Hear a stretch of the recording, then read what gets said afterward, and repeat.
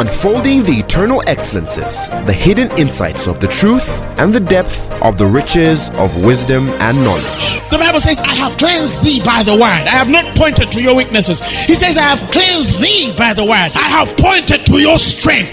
And this is your strength, that I am Christ in you, the hope of glory. The glory of freedom, the glimpses into eternity. The gospel is not supposed to be an assumption. It's not supposed to be just a mere presupposition. Truth is older than language, but the word of God is way deeper than any human language. And now, Apostle Grace with the word. Our reading today, or the burden that I carry this evening, comes from Romans, the 9th chapter. And this sermon that I'm going to preach today touches the core of the Christian identity. The core of the Christian identity. It is something your spirit should hear more often.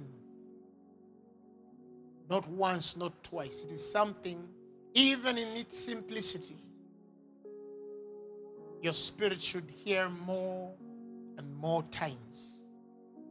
Because it has the potential of guaranteeing not only a successful life on the earth, but living a supernatural life on the earth. Christianity is beyond success. It is supernatural. Somebody shout hallelujah. And I begin by expressing a sort of heaviness that Paul had for his brethren. And I say that deliberate because it's the burden that I carry. All of us with this understanding eventually carry, for those who have not understood such a pertinent truth. And he says in verses 1, I say the truth in Christ, I lie not, my conscience also bearing witness with me in the Holy Spirit, that I have great heaviness and continual sorrow in my heart. And these are his pangs. He says, for I could wish that myself were accursed from Christ for my brethren, my kinsmen, according to the flesh, who are Israelites. Why? To them pertains the adoption. They were known as God's people. The glory, God mantled them with such a distinctive glory as the Israelites. And the covenants, and the giving of the law, or in some versions of the Bible, revelation, and the service of God, and the promises. Whose are the fathers, and of whom, as concerning the flesh, Christ came, who is over all, God bless forevermore. He said, many things qualify the Jews above anybody on the face of the earth. Why? They were the adopted ones, beloved of God. To them was the glory. To them was the covenant. To them was revelation. The worship was revealed to them. The spirit of worship was revealed to them. The promises were given to them. To say nothing of being the rest that produced the Messiah, the Christ, who is God over everything. But his pain is this, that they're alienated from the life of God. They're separated from the realities of the kingdom. They're separated from the commonwealth as is given to us in the New Testament. I don't know whether it is me, but I have looked at certain people who I carry a heaviness for, an overwhelming pain and pitiful, because of how much God has given them, how much is available for them, and how much advantage they had ahead of many, but they were still disconnected from the life of God. I feel so much pity, heaviness, and pain for those men who wake up every morning and go on the mission road to go and reach out to the lost, but they carry no revelation of the gospel. Those men and women of God who committed their lives to serve Him early and have served Him, they've given, they've yielded, they've fasted, they've prayed, albeit they are indifferent to the revelation of the truth. So they labor with so much, they strain with so much, they sacrifice with so much. They allude to a sort of righteousness, a sort of vindication of spirit, even though it is not vindication of the spirit, but because of where they are, and some have even received a sort of comfort to stay where they are, because unfortunately the ministry that they receive from those who are ordained to minister is not what they ought to receive. Because as much as these men are ordained, many of them carry no understanding. The zeal is available, but it's without knowledge, like Paul says. And so you look at this person who is faithful in the things of God, you say, but why isn't this sister's life changing with everything they have done in the kingdom? You look at this brother and you feel so sorry for him. You say, but this guy is a good man. In and out is a good man. But some things are not changing in his life. You see somebody struggle with, the things Christ died for. You say, but this person shouldn't die like this. It shouldn't end like this. And that heaviness grips your soul. I've seen people who entered the gospel, and some of them walked out because it never gave them answers, so to speak. And not because the answers were not available, but what was given them, what was revealed to them was not the truth. And some, even when the truth was most glaring before their eyes, were not able to see it because of the blindness of the heart. And so they live very, very devastated lives, very conflicted lives, very disgruntled and disadvantaged lives. And then they become bitter with everyone and everything. They wake up bitter and they go to bed bitter because things are not working. And the devil father deceives them into envy and jealousy for those unto whom it's working. And then you find themselves also fighting those who are progressing, as though trying to turn their weapon against God. Why is that one progressing and I'm not progressing? I pray better than they do. I fast more than they do. I give better than they do. Why am I feeling like I'm isolated? Why do I feel rejected? And yes, I have heard and I've related with people who say I feel rejected by people. But it's even a worse thing when a man feels like they are rejected by God. Because I've seen it. And perhaps I'm talking to somebody who's listening right now saying, Apostle, talk. Speak to me.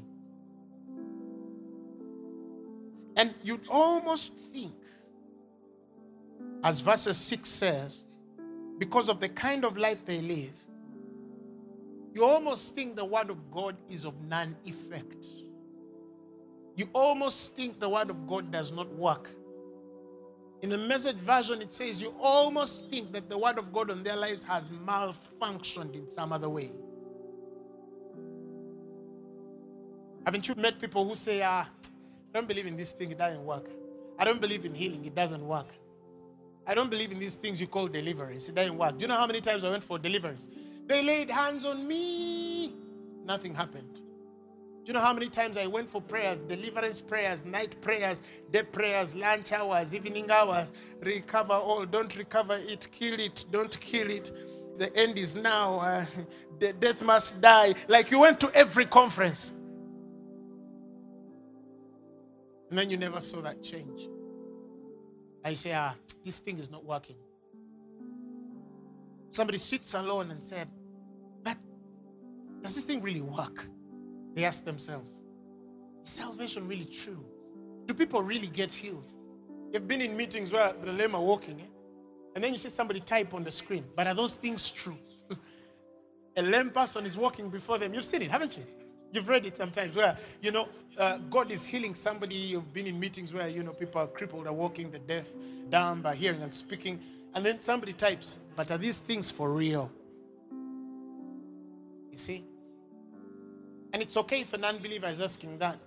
But I've seen that some believers as well ask themselves that question because the word is not working in their lives. They read everything. They've been in service. They come to funeral. They scream. They say, oh, Jesus, this is my message. This is the one. This one. Then you study them for a few weeks, a few days, 1 year, 2 years. The word is of none effect. And Paul tells you, this issue is old. It's not new. The Message version says the problem goes way back from the outset. And this was it. That if I will read from, I think the KJV, and this was it. For they are not all Israel which are of Israel. Wow. They are not all Israel which are of Israel. This is the problem. They are not all Israel which are of Israel. And I'll continue to explain why. He says in verse 7, neither because they are the seed of Abraham are they all children. But he says, but in Isaac shall thy seed be called. God told Abraham, I will call your seed in Isaac. And I'm going to explain that for some of you to understand that. Or if you read from the Message version, he says, it wasn't Abraham's sperm that gave identity here, but God's promise. Remember how it was put? Your family will be defined by Isaac. Even though God had a relationship with Abraham, he said, it's through Isaac that I will call your seed. I'm building a pattern that you're going to see through Isaac. And the Bible says, in verses 8, that is, KJV, they which are the children of the flesh, these are not the children of God, but the children of the promise, underline, not the children of promises or a promise, but the promise, and we're going to come to that, accounted for the seed. For this is the word of promise. At this time will I come, and Sarah shall have a son. And verses 10 says, and not only this, but when Rebekah also had conceived by one, even by her father Isaac, for the children being not yet born, neither having done any good or evil, that the purposes of God according to the election might stand, not of works, but of him that calleth, it was said unto her, the elder shall serve the younger, as it is written, Jacob have I loved, but Esau have I hated. Let me explain it. He's saying, when you look at God's way of doing things, you have two kinds of people. You have people who claim a right on everything in life and everything that touches godliness by reason of their blood lineage. You have those kinds of people who feel or think that being related by some sort of blood in the world of fallen men sort of qualifies them for certain things. And truthfully, for some, it could bring a few advantages in life. But because it is a realm of fallen men, there are things that they can never see, touch, test, experience, because the fallen world is limited. You still have people who are born again, believers in Jesus Christ, but they still expect to get some sort of advantage in the world because of some blood relations. And that's okay if you've not yet understood God. But that's so indifferent if you understand what God has given you by Christ. Somebody shout hallelujah. Now, he tells us here, he gives us an example. He tells Abraham, I will call your seed not through you, but through Isaac. He says, by Isaac, or in Isaac shall thy seed be called. And he further goes to explain what he means by that. He's saying, the way Isaac came, he came, one, through impossible circumstances. There was a barren woman who had gone past childbirth. And when she had gone past childbirth, she had given up on having children. God appears to her and her husband and gives them a promise. And he said, Sarah, by next year at this time, shall have a son. That was the reason why a 90-year-old woman gave birth. God appeared to her in the deadness of her womb, in old age, when she was past childbearing age. Then he told her that you are going to have a son. That was a promise. Isaac came through a promise. But I don't also want you to forget, through the impossible, most impossible circumstances. In other words, by how we understand the human anatomy, the science of reproduction, there was no way a woman that age would have a child. And God is saying to Abraham, do you see this pattern? Do you see this order? Yes. He says, in that kind of order, all your seed shall come. It shall come from the least expected, least predictable. But yet, through the power of the word of promise, shall they be begotten. Anything that will look like you, anything that will inherit what I've placed with you or upon you, Abraham, through covenant, it shall come through a promise. Praise the Lord Jesus Christ. And then he further extends this and he says, you might not understand it as I explained it when I did it through Isaac, but look at Isaac's seed. Because after Isaac, I again appeared to a woman called Rebecca, and I promised her, and I gave priority over genetics, and I spoke to her and I said that the younger one shall be greater than the older one. It was in my perfect will and purpose to switch two children's order in function against what you expect in the usual pattern of men, that usually the first one is always above all. And in fact, in Deuteronomy, the Bible says that the firstborn receives a double blessing, isn't it? But he says in this instant, he said, Jacob have I loved and Esau have I hated. And therein I said, before these guys had done any good or evil, that the election by which I have chosen them might stand not of works, but according to me, God, which calls. Who is following me? I'm getting somewhere. So like it happened with Isaac, I chose him in a time where it was not possible for Sarah to have a child, and I simply promised her. He came through a promise. So it is with his generation that I chose a younger one to be above the older one through a promise. And that boy gained a place, a positioning, a rank, when he had not done any good thing, neither any bad thing, such that my calling and election will stand, not in what a man does or will do, but in me, God, who chooses to raise who I will raise, call who I will call, appoint who I will appoint, establish who I will establish, who has understood what I'm trying to tell you here. So this identity is not defined by genetics. It's by divine choice and plan. Somebody shout hallelujah. Who is following what I'm saying? Now, this is important for you to understand this. Why is it important? Because it helps you understand your identity. Who are you? Who are you? When you look at the experience of the Christian salvation journey, you have something called born again. Are you following what I'm saying? Like we had something called Isaac begotten by Sarah past childbearing age by a promise. As we have something in the pattern of the way or the order by which God ordained Jacob above Esau, in spite of the fact that Esau came first, this had to begin with some sort of birth. And when John is defining your birth, he's saying, I'm not talking about those who were born by flesh or blood, not the will of men, but he's talking about them which were born by the Spirit. They were born of God. That seed, he says, is incorruptible.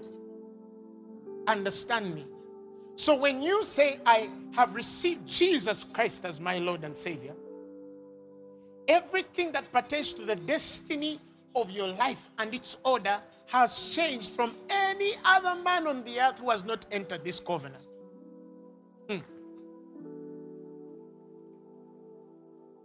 Why? Because you carry the promise. Now you, the Bible says, become a seed, or the seed of the promise. You are the seed of the promise. In Galatians, if I will help some of you, 4:27, it says, for it is written, rejoice thou barren that bearest not, break forth and cry thou that travailest not, for the desolate has many more children than she which has an husband. For we, verses 28, brethren, as Isaac was, are the children of the promise. He has not used the word a promise. He has not used the word promise, but he says children of the promise. What is the promise? What is the promise? We have seen that with Isaac's time, the promise was, at the appointed time, Sarah shall have a child. That was the promise. And he says, anything that comes out of you that should build a pattern of faith and relate with you as a patriarch, as its own seed, not seeds as of many of blood, but as of seed as one, which is a distinction of faith. It shall be called the way I have called Isaac, through the promise. We have seen by Jacob and Isaac, the promise was simple. The older shall serve the younger. So, with you, what is the promise that begets you? What is the promise by which you were born? You say you're born again. What is the promise by which you are born again? Luke chapter 24, verses 49. The Bible says, this is Jesus speaking. He says, and behold, listen, I send the promise of my Father upon you, but tarry ye in the city of Jerusalem until you be endued with power from on high. So Jesus is about to go to heaven. And when he's about to go to heaven, he says, I'm going to send the promise. Because it's by it that you can be born again. It's the thing that begets you in this new life. He says, now, tarry in the city of Jerusalem until you be endued with power from on high. So the disciples stay in Jerusalem after the ascension of Jesus Christ, and they are baptized with the Holy Spirit with the evidence of speaking in tongues. Praise the Lord Jesus. So, what was the promise? The new birth. The promise of the new birth was the person of the Holy Spirit. Praise the Lord Jesus Christ. 2 Corinthians chapter 5, verses 5. If you read the Amplified Version, he says, now he who has fashioned us, listen, preparing and making us fit for this very thing is God, who has also given us the Holy Spirit as a guarantee of the fulfillment of his what?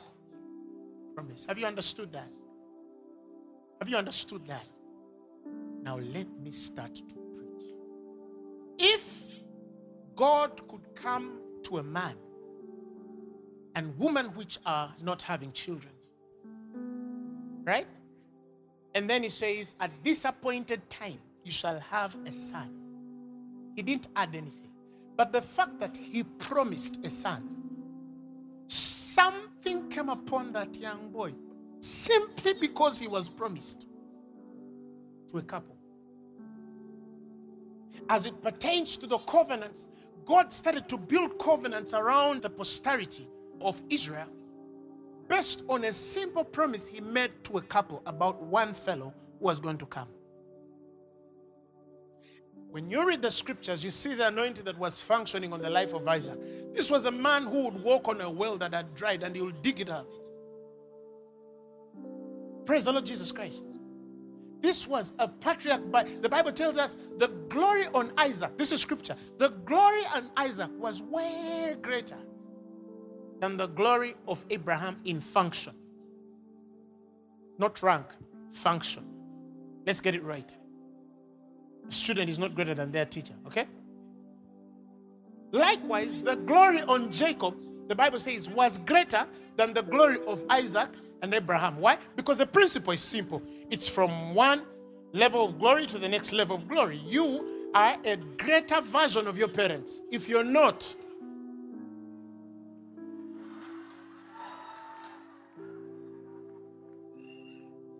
then there's a problem.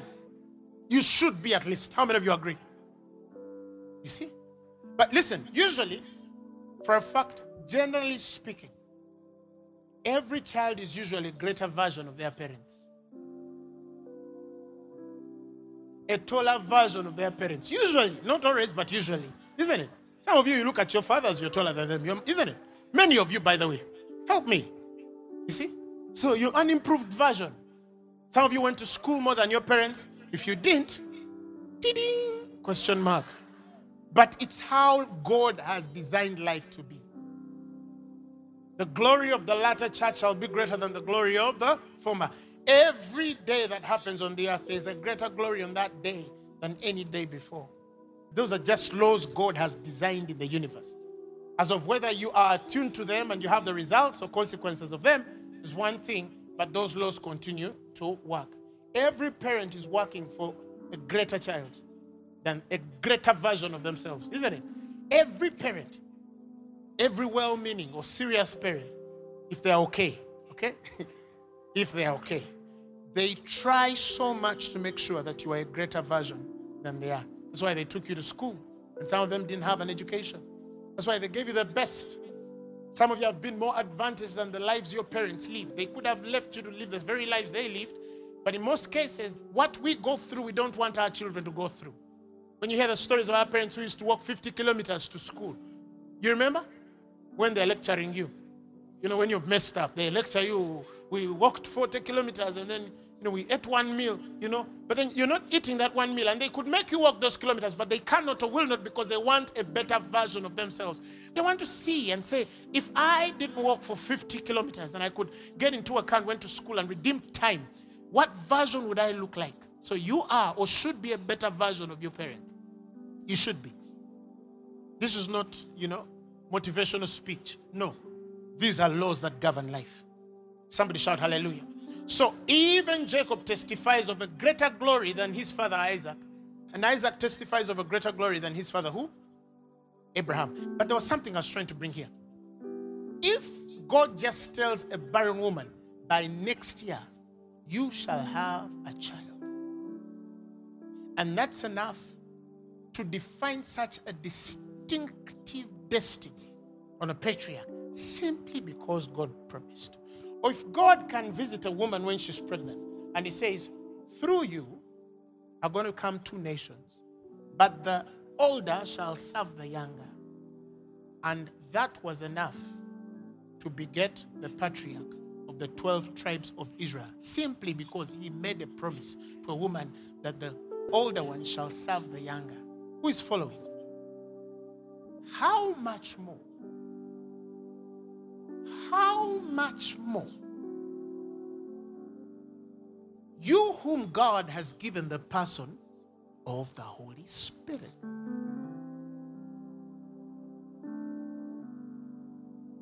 You didn't get it. Let me help you understand it.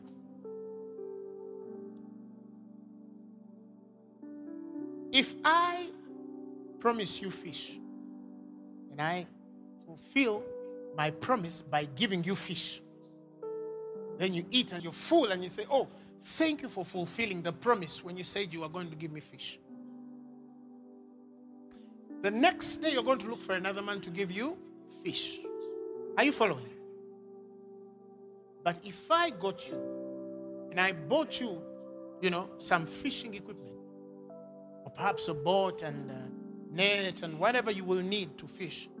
And I took you at the lake and I taught you not only how to fish, but to catch the biggest fish you could ever catch.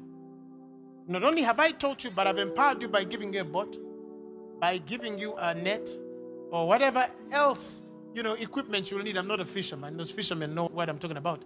And I've given you all the necessary equipment that you need to fish. Right? You whom I've empowered with the equipment to fish versus the man whom I've given fish. Which one of you is more advantaged? Huh? You're coming where I'm going. I'm saying he simply told a woman that you're going to have a child. And I'll call all your seed Abraham through this child called Isaac. And it was enough to define a destiny because he promised. That was the end of it. Isaac would not sleep hungry because there was a promise on his life. Isaac could not be rejected by anything because there was a promise on his life. Jacob could not be rejected by the earth because there was a promise on his life. When he went digging the field, whenever he says, let me dig this field, there was something that man told him saying he is a child of the promise. He's digging, but he is a child of the promise. Are you following what I'm saying? Do you understand what I'm trying to say?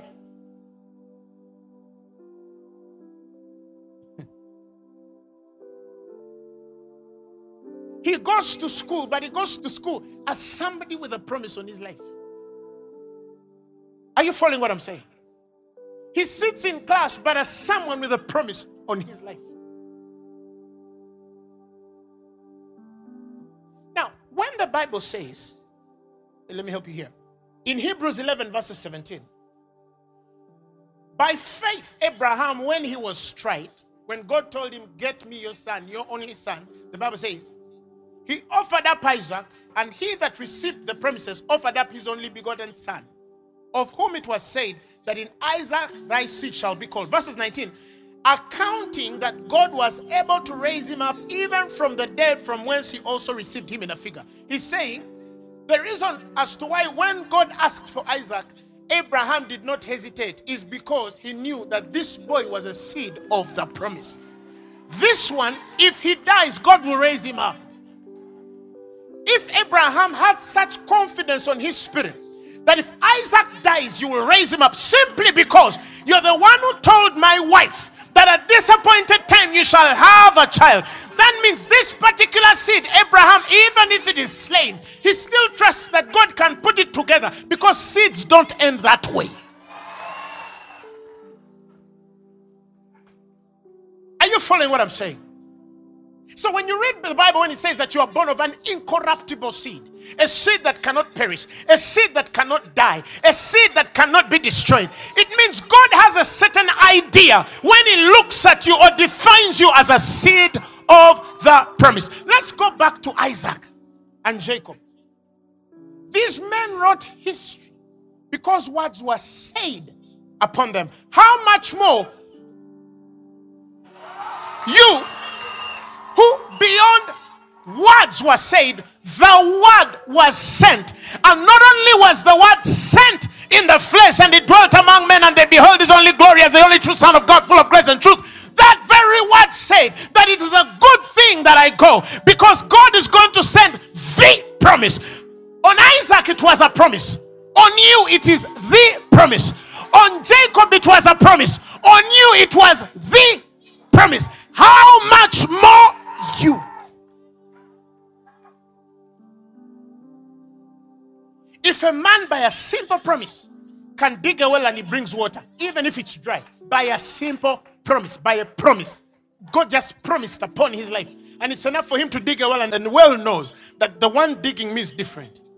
The one digging me is different. He was promised. He's a promise on a man's life, and the well opens because God spoke to his mother about him. Only because God spoke to his mother about him. And God says, this is the pattern by which I beget you. I begot you by a promise. But the difference between you and those fellows was they did not have the Holy Spirit in them, yet they were functional. Are you hearing me? They were not speaking in tongues like you, yet they were functional. They were not beholding the mysteries of Christ like you do, yet they were functional. Yet they carried power and influence. They subdued kingdoms and conquered empires. They were not poor men.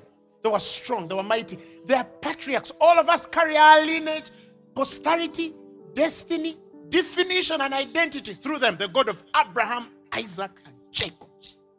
That he is God.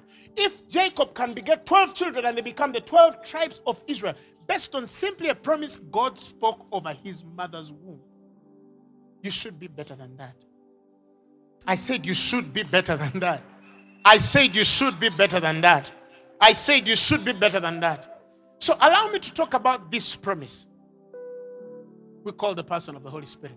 Because today I've seen, unfortunately, even in some, the newer versions of Christianity, especially in the most developed parts of the world, Neo-Pentecostal has taken over. They don't even talk about him anymore.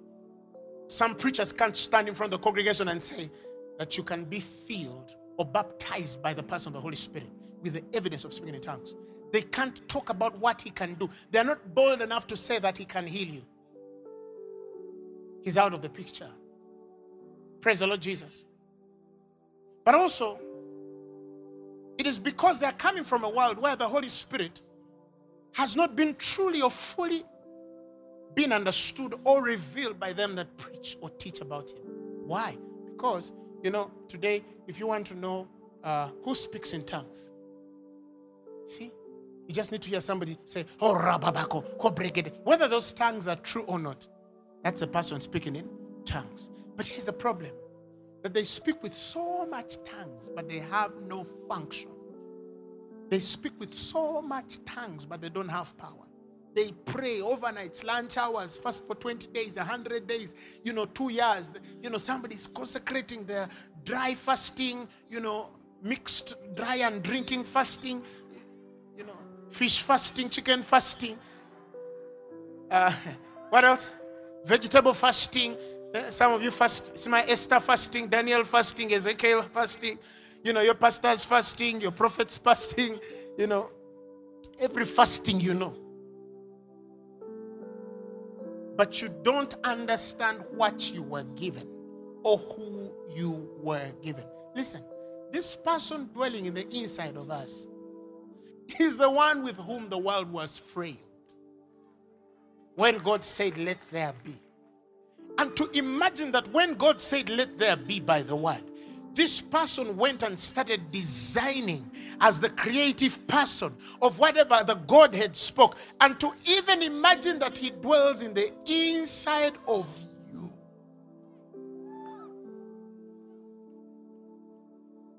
And the Bible says that the election of God might stand, not according to what you did. Do you know, some of you don't even understand what it would feel like to be born in the days of Malachi. Imagine you were born in the days of Malachi. Because in his day, you could only have Malachi. That was it. No more. In Isaiah's day, you could only have Isaiah. That's it. One for every generation. In Elijah's day, Elisha has to wait for Elijah to go. There was no two guys carrying the same mantles. No two kings in Israel at the same time. Are you following what I'm saying? And those guys too lived and had children, and built houses, and made life as well. There is a reason why God looked at you and said, no.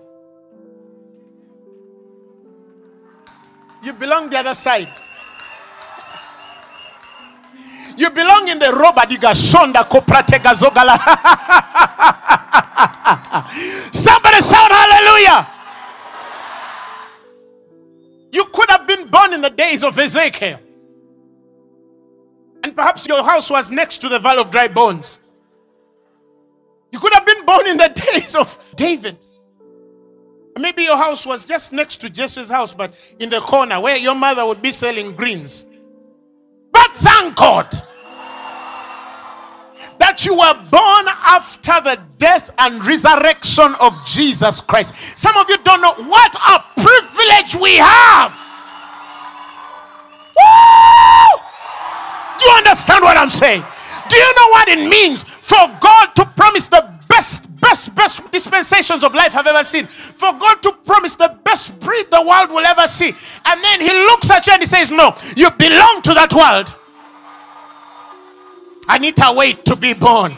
Come on, somebody. Emmanuel, wait. I want you in the time where Jesus is dead and raised from the dead.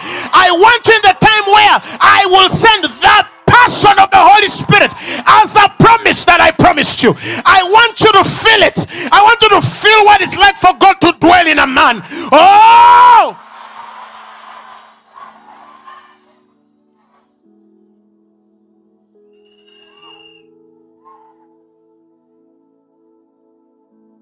I see Isaiah in heaven looking at us saying, these guys, eh? And then he turns his eye to Jeremiah. And Jeremiah is like, there they are. And you're begging, you're believing God for a job, you're believing God for education, you're believing God for healing. Do you understand what I'm trying to tell you? The Bible says, greater is he which is in you than he which is in the world, because you are a child of the promise. You are a seed of the promise. That is how cancer should see you. Cancer will roam in the world, but when it comes on you, it should know that this is a child of the promise. If Abraham could not die an early death, if Isaac could not die an early death, if Jacob could not die an early death, let me decree upon your life that you're not going to die before your time.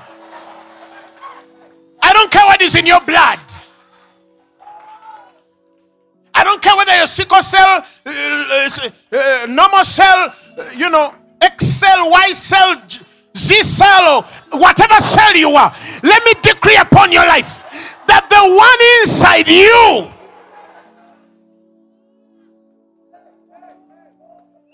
will not fail. If Abraham would trust God, listen, I said it. If Abraham would trust God that because this one was promised, I can cut him, he will bring him back. Because God doesn't kill promises. What makes you think that you can sit in a car and it buries you? Put your hand on your head and say, I cannot die of an untimely death because I'm a child of the promise. I'm talking about a generation that is going to enter a country, and the country will say, the seed of the promise is here. I'm talking about people who are going to enter supermarkets, and the whole supermarket will say, the seed of the promise is here. I'm talking about women who are going to enter marriage, and the people will say, the seed of the promise is getting married. Come on, somebody. I don't care whether your tubes are not working. I don't care whether they said you carry a fibroid. You are a seed. If by that seed, that promise, if by that promise, a barren womb had. Oh, no, it was told Sarah. But because this is a promise, it had to come. It had to come out. This is the power of possible. It came to a barren woman, and it told her, sing, oh barren woman. You sing. Why? Because there is a promise that has been said on your life. It doesn't matter how dead your womb is. Now I'm talking to you who carry the Holy Spirit. I don't care whether the doctor said you have a stage 4, stage 7 or 20, whether they exist. I don't care whether they say that sickness in you cannot be healed. I will challenge you. Men with lesser promises made it. How much more you, the possessor of the Holy Spirit? That is why when you walk like you know who you are. Stop walking like walk like you know who you are. Pray like you know who you are. Fast like you know who you are. Speak like you know who you are. Dream like you know who you are. Invent and innovate, adopt and evolve like you know who you are. The treasure is in earthen vessels, that the excellence of power might be of God.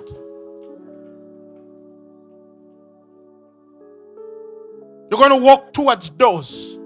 Listen, I wish I could say that they would open. And you'll walk through.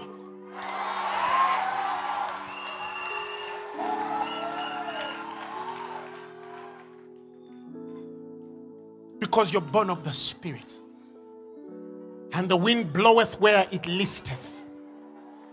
The liberties of God on your life cannot be defined by your economy. They cannot be defined by your education status. They can't be defined by your color. They can't be defined by your age. Some of you are going to do things, let me prophesy, that even if certain people came back in life 1,000 times, they will not do what you're going to do in one lifetime.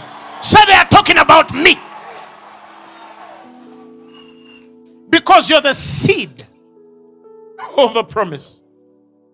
Nothing you touch should die.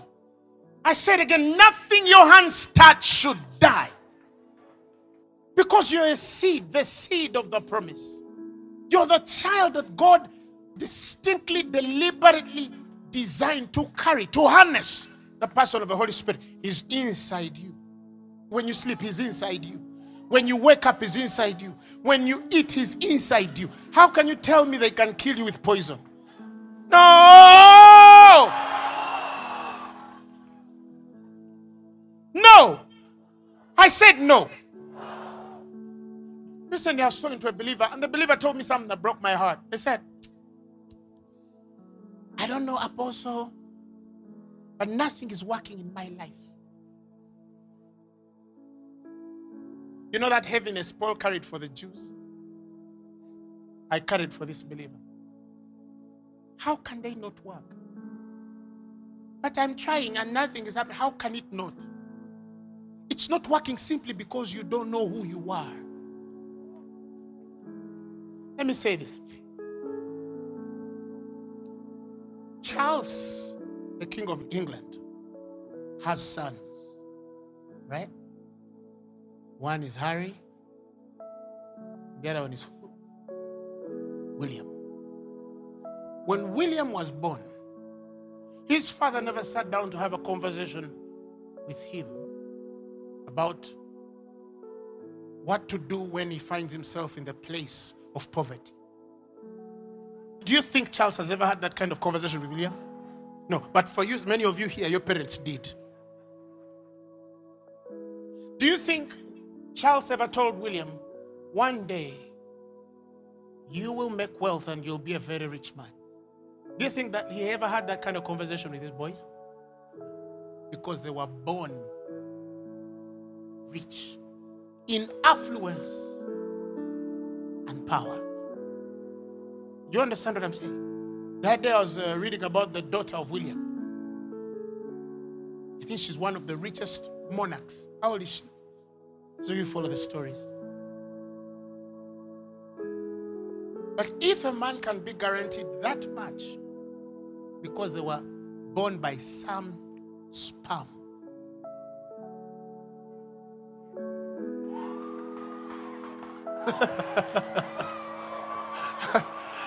who has understood what I just said? They were born by some gene. They simply just had to be Charles's kids. That's all. They didn't have to do anything. They just had to be born in Buckingham Palace. That's all they needed to be. And William was never raised with a consciousness of lack. He was never raised with a consciousness of struggle and strife. He was never raised with that consciousness. They can have a few problems. Oh, like my friend died, my bike fell, I don't know why my jet is not starting. Do you understand what I'm saying? But you are born of God. And the seed that abides in you is the seed of the creator of heaven and earth. And you're sitting in your room asking yourself, Father, where will I find school fees?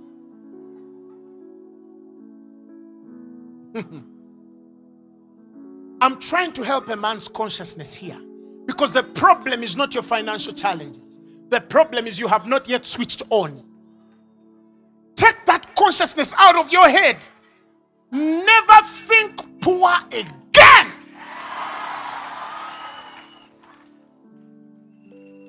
Otherwise, money will be your God. You're going to worship mammon like it's some special thing. You understand?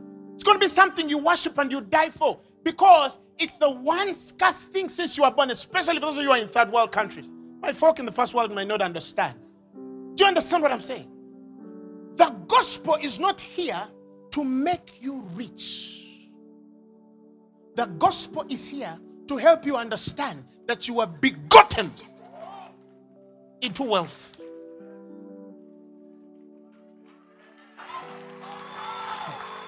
It's here to tell you you are rich. That's how you begin your journey of salvation. The gospel is not here to tell you you will be healed. The gospel is here to tell you by his stripes ye were healed.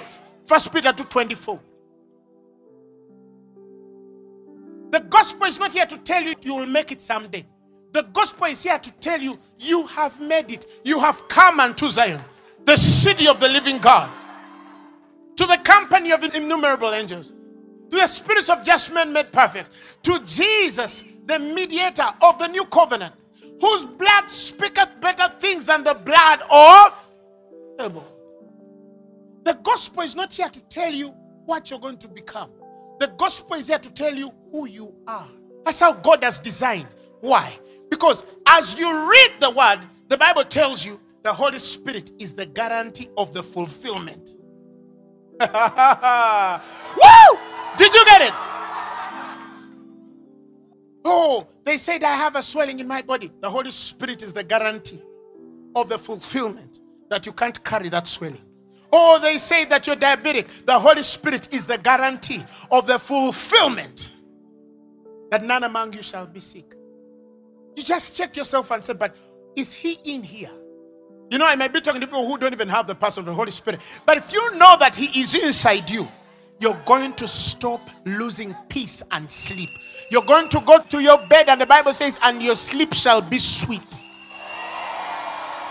I don't care what is on your account. I don't care what is happening in your family and marriage right now. It could be crumbling, breaking, frustrating, exasperating. I don't care what they said about. You see, there's a lady. She came with a young child, young boy. The doctors told her, your son is autistic. He'll never talk, he'll never what, all of us, he'll never. She said, but Apostle, but I believe. Do you know people, there's something about a believing mother. I always tell people, there's something about a believing mother. Never underestimate it. And I told her, we are going to relate with this boy, speak to him, do everything with him as if he's normal. We talk to him like a normal child. We pray with him like and the boy ignores, he fights, he does his own things. We ignore them. Yeah, aponia. Then he started speaking. Then he started responding to instructions. Then he started, the mother got him from special school and took him in the normal one. And he's performing. Day by day, we see this person become a human being. Even the doctors don't believe what has happened with the woman's boy. Why?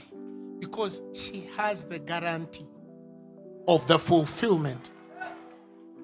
If God says you will live, you have the guarantee inside you. You have the guarantee inside you. If God says you won't fail, you have the guarantee. You just need to rattle badigajo, and then you feel him moving inside you, telling you everything is okay, brother. Praise the Lord. Let's go.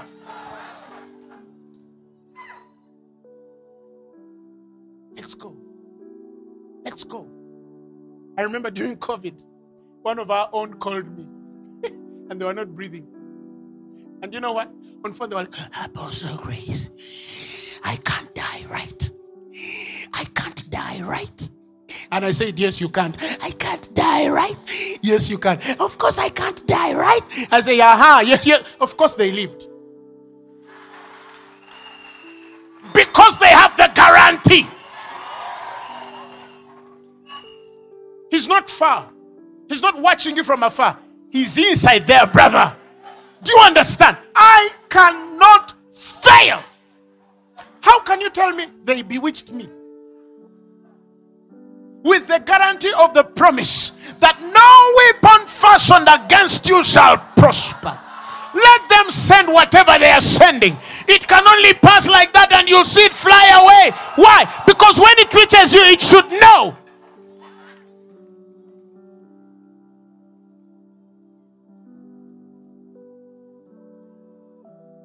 You know, many years ago, I started to define, and this is going to be crazy, but I want you to take it because I have the witnesses here.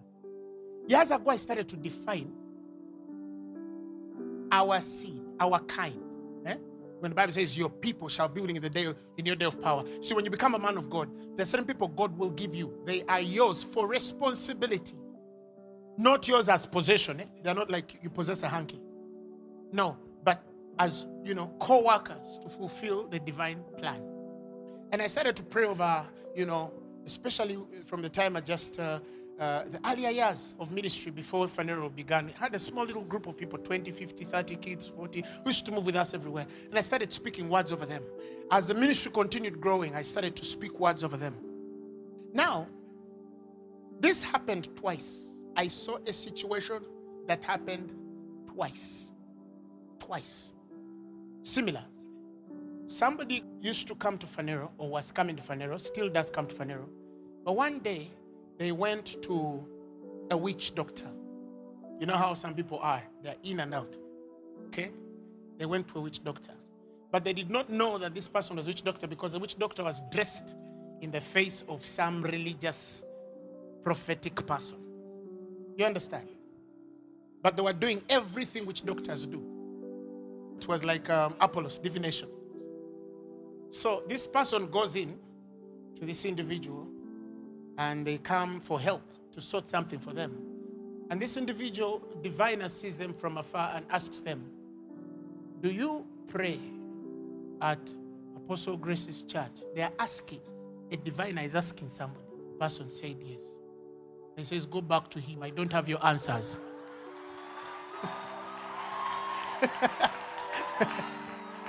Go back to him. I don't have your what? Your answers. Because we have even blinded the diviners you will go to.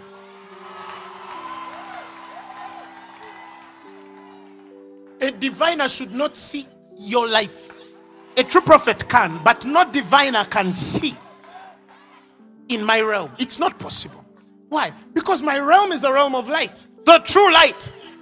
Some of you, you're even afraid of folk who can't even raise dodus. They can't raise cockroaches. I say, oh my God, that's a witch doctor. And then you run away. No, let them come. Let them come. Let them come. Praise the Lord Jesus Christ. So that's why in my earlier years, these days I hardly meet them, but in my earlier years, man, we just used to go in a village and meet them and say, prove your God, I prove mine. Hey, you pray after you pray. Allow me also to pray. You'll see.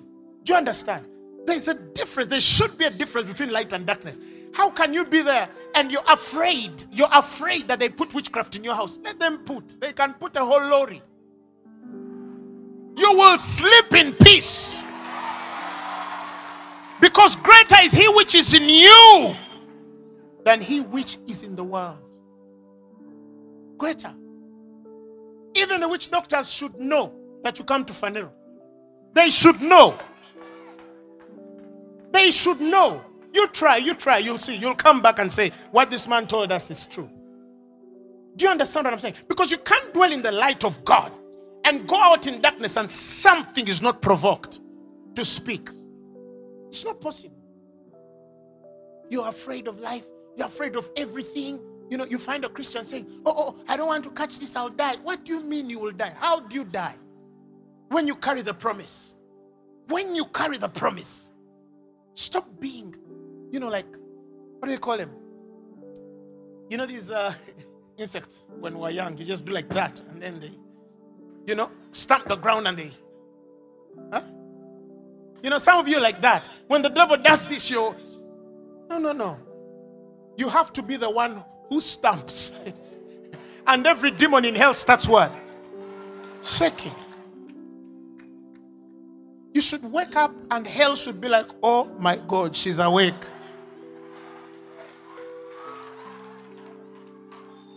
Remember Jesus, he comes next to a man who is demon possessed, and immediately the demon starts speaking. What do you want with me? What have I done to you? He has not even said anything. But the possessor of life has come. The Son of God is in the house. That's my point. Enter nations like that. Somebody shout hallelujah. Enter schools like that. Enter hospitals like that. He has come. Sometimes we enter buildings and demons start manifesting right away. Right away from afar. He's here. He's here. They start screaming before you do anything. Because you're in charge. The guarantee of the fulfillment of the promise is inside you. Everything God has promised you, you carry the guarantee through the person of the Holy Spirit. I'm saying all this to tell you, you have no excuse. You have no excuse. Because everything that is known of God, the Bible says, is manifest in you. So that you are without excuse. Even the Godhead. Anything that men should know about God is inside you. Walk tall. Speak big. No, don't be apologetic. You know, some of you don't know the difference between pride and faith. Because sometimes faith looks boastful. And you can never truly walk in faith and not be mistaken to be proud. Never forget this. The Bible says, where is our boasting? 7 what? Faith. It's by the law of faith. The law of faith will provoke you to boast. Carry some pride that only the Holy Spirit can give, even when you're going through the hardest circumstances. Tell yourself, I will not fail. I'll come out of this. I have to, in the name of Jesus, because I carry the guarantee, that seal that tells me this is temporal. Each too shall pass. I don't care what is happening in your house. And I'm speaking to a certain woman. This too shall pass. Why? Because you're in that house. You're in that house. That's why I always tell people, there are things that cannot happen in Uganda. Because I'm here. Oh, look at you. Who are you? Who are you? I'm a child of God. He says he will never let his righteous see corruption. There are things I will not see. There are wars we will never see in this land as long as we're here. What does he call himself? A child of God. Yes. Yeah. You enter the company and say, nobody will die here. Why? Because I work here. Oh, look at you. Oh, yes, I mean it. The business will not fail. Somebody shout hallelujah. Oh, who do you call yourself? Are you an economist? Do you control the economy? No, I don't need to control the economy. I carry the person of the Holy Spirit. The guarantee. I can't fail. I can't fail. Let's open our mouths and thank God for the word today. Hey, pray like you have the Holy Spirit. Don't pray like you're calling on him to come. It's not kumbaya, Lord. He's here. You are the seed of the promise. Woo! Woo! Hallelujah.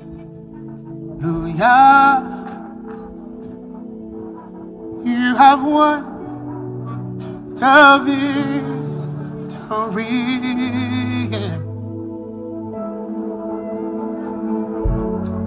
Hallelujah.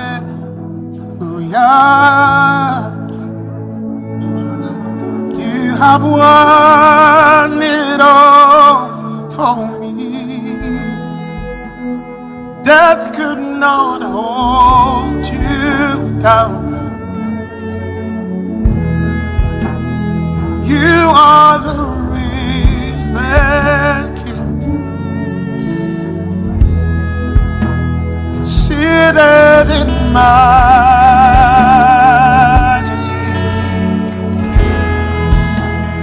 You are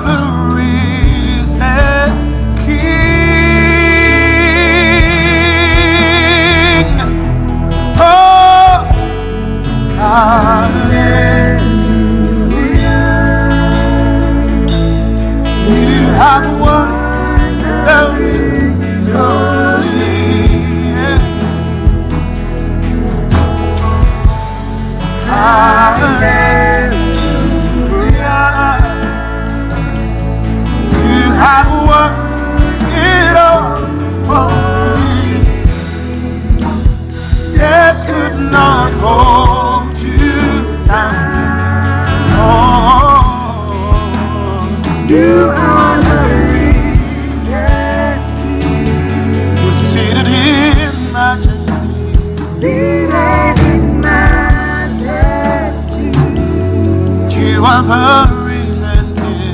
You are the reason. Let's sing one more time. Oh, hallelujah. You have won the victory. You have won the victory. Oh, hallelujah. You have won it all for me. Death could not hold you down. Oh, You are the reason. seated in majesty. Seated in majesty. You are the reason. You are the reason. Now listen to me, child of God.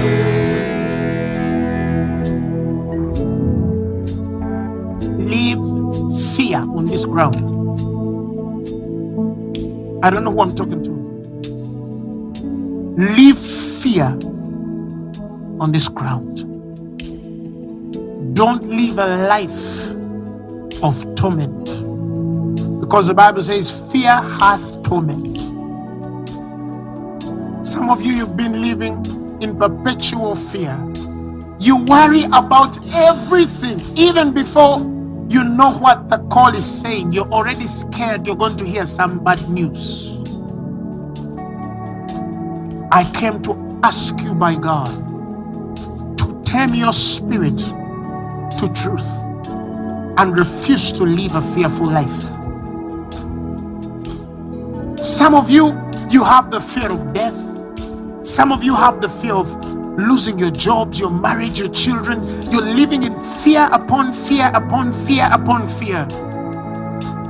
Yet perfect love casts out all fear. And I'm ministering to somebody right now who has been dealing with fear, because fear is a spirit. I command that spirit of fear, go! Fear, I command you to leave. I command you to leave in the name of Jesus. Some of you are living bitter lives because you feel you have lost in life, yet you have not yet. You cannot lose. You shouldn't lose. Today I came to align your spirit to what is true. But above all, I want to speak to a certain people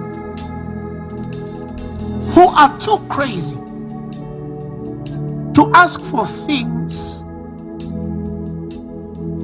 that the world has never seen before. People who say, because I have the Holy Spirit, if every child that came out of Jacob became a nation, then my children are not going to be normal children. They're going to be for signs, and they're going to be for wonders. They're going to be portents. If the ground Isaac went to, every well he dug started to live, then wherever you will be situated in life, you shall be advantaged. The area you live, you will be above. The nation you live, you will be advantaged. The people among whom you live, you'll always be the first and come first in everything, to the glory of God and expansion of His kingdom. Some of you, this is all you needed for God to raise your star among nations. And now I speak prophetically that there are people right now, as I'm speaking, nations have opened to you in such a distinct way. May the anointing start to come upon you right now. Come on, Ghost! Nations are going to call you. Kings are going to come to your rising. Gentiles are going to come to your light. Strangers are going to serve you. There are people here, nations are opening to you. You're not going to go there as servants and slaves, as employees. Oh, Holy Spirit, where are those people? Where are those people? Where are those people? Where are those people? Thank you, Holy Spirit. The times you live in agree with you. The media of the world agrees with you. This dispensation is aligned to the will of God concerning your life. These days and seasons are yours in the name of Jesus. You are going to be advantaged not only in the field, but without. You're going to be advantaged in the city as well. You're going to be advantaged even in the most disadvantaged places. Some of you, God will trust you in places that never change, but because you're there, they're going to change. Because you're there, they're going to heal. Because you're there, they're going to advance and advantage. They're going to profit. Some of you, God is placing you in organizations that are about to perish, but because you've entered that organization, it's going to rise again. Some of you, the ministries you are in were dying, but because you're there and you've received this understanding, they will stand in the mighty name of Jesus. I'm talking to people who dream so big, who see so big, who confess so big, who declare so big. I'm speaking into destinies right now and the days ahead of your life in the name of Jesus. You will not fail. We will not lose any of you in the name of Jesus. I don't care what is in your body. Death will wait. Sickness will wait. Trouble will wait. Frustrations will wait. Violence will wait. Terror will wait. Accidents will wait. They will never touch you. In the mighty name of Jesus Christ. The beasts of the field are going to make peace with you. The ground you walk on is going to agree with you. The land is going to yield its substance to you. Its fruit will be mighty on your life. Everywhere you go, you're going to not only add, but you're going to multiply. Because you are a representative of God on the earth. And you are sent to occupy until Christ returns. By this we are going to preach the gospel to the ends of the earth in whichever fields God has ordained us and anointed us to be.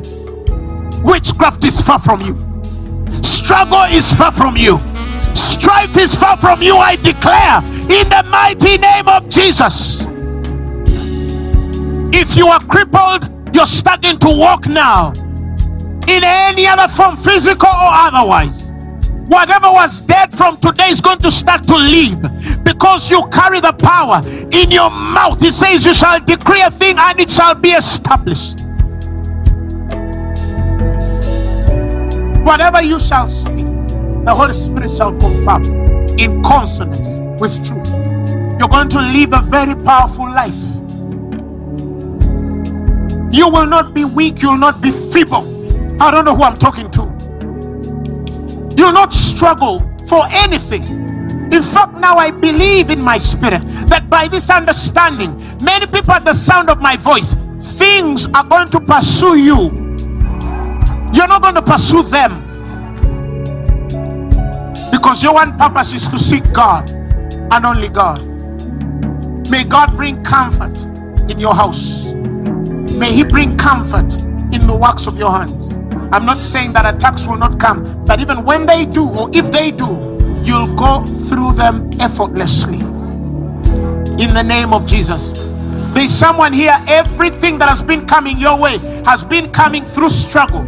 It has been coming through pain and much application. But today, you're entering a world where things are going to start moving easy. Phone calls are going to come to you before you look for them. The least expected people in the world are going to pick up their calls and they're going to call you, look for you, because they're going to see the star you are. You're burning and shining so bright that they'll not ignore you. He said you shall be the head and not the tail, above and not beneath.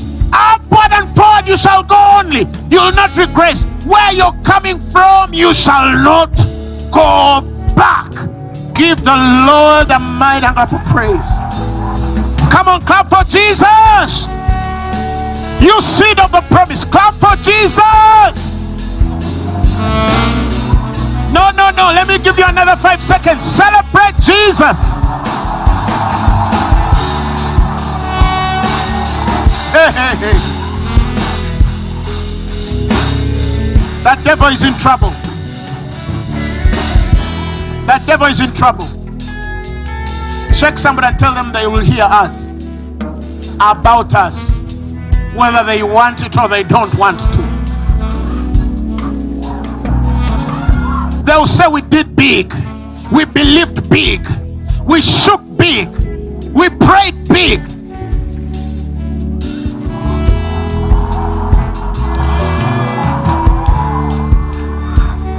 If you're sick, you're healed. I don't even need to pray for you. You're healed. You're healed. Now, let me do one more thing. As bad as it is, this is the worst news. That everything I have spoken in this sermon can only be claimed by people who have a relationship with Jesus. That's the bad news. If you're not born again, it's a good sermon, but it cannot do anything for you. And here is the good news, that you can not only make this sermon yours, but the shepherd as well, Jesus Christ. You can take Jesus as your personal Lord and Savior today and receive him, that you'll not only have eternal life, which is the most important aspect of the Christian life, but also that you'll live a fulfilled life on earth before they take you home. So if you're there and you say, I want to give my life to Jesus Christ, repeat these words after me from your heart. Say, Lord Jesus, I thank you for your sacrifice at the cross, at Calvary.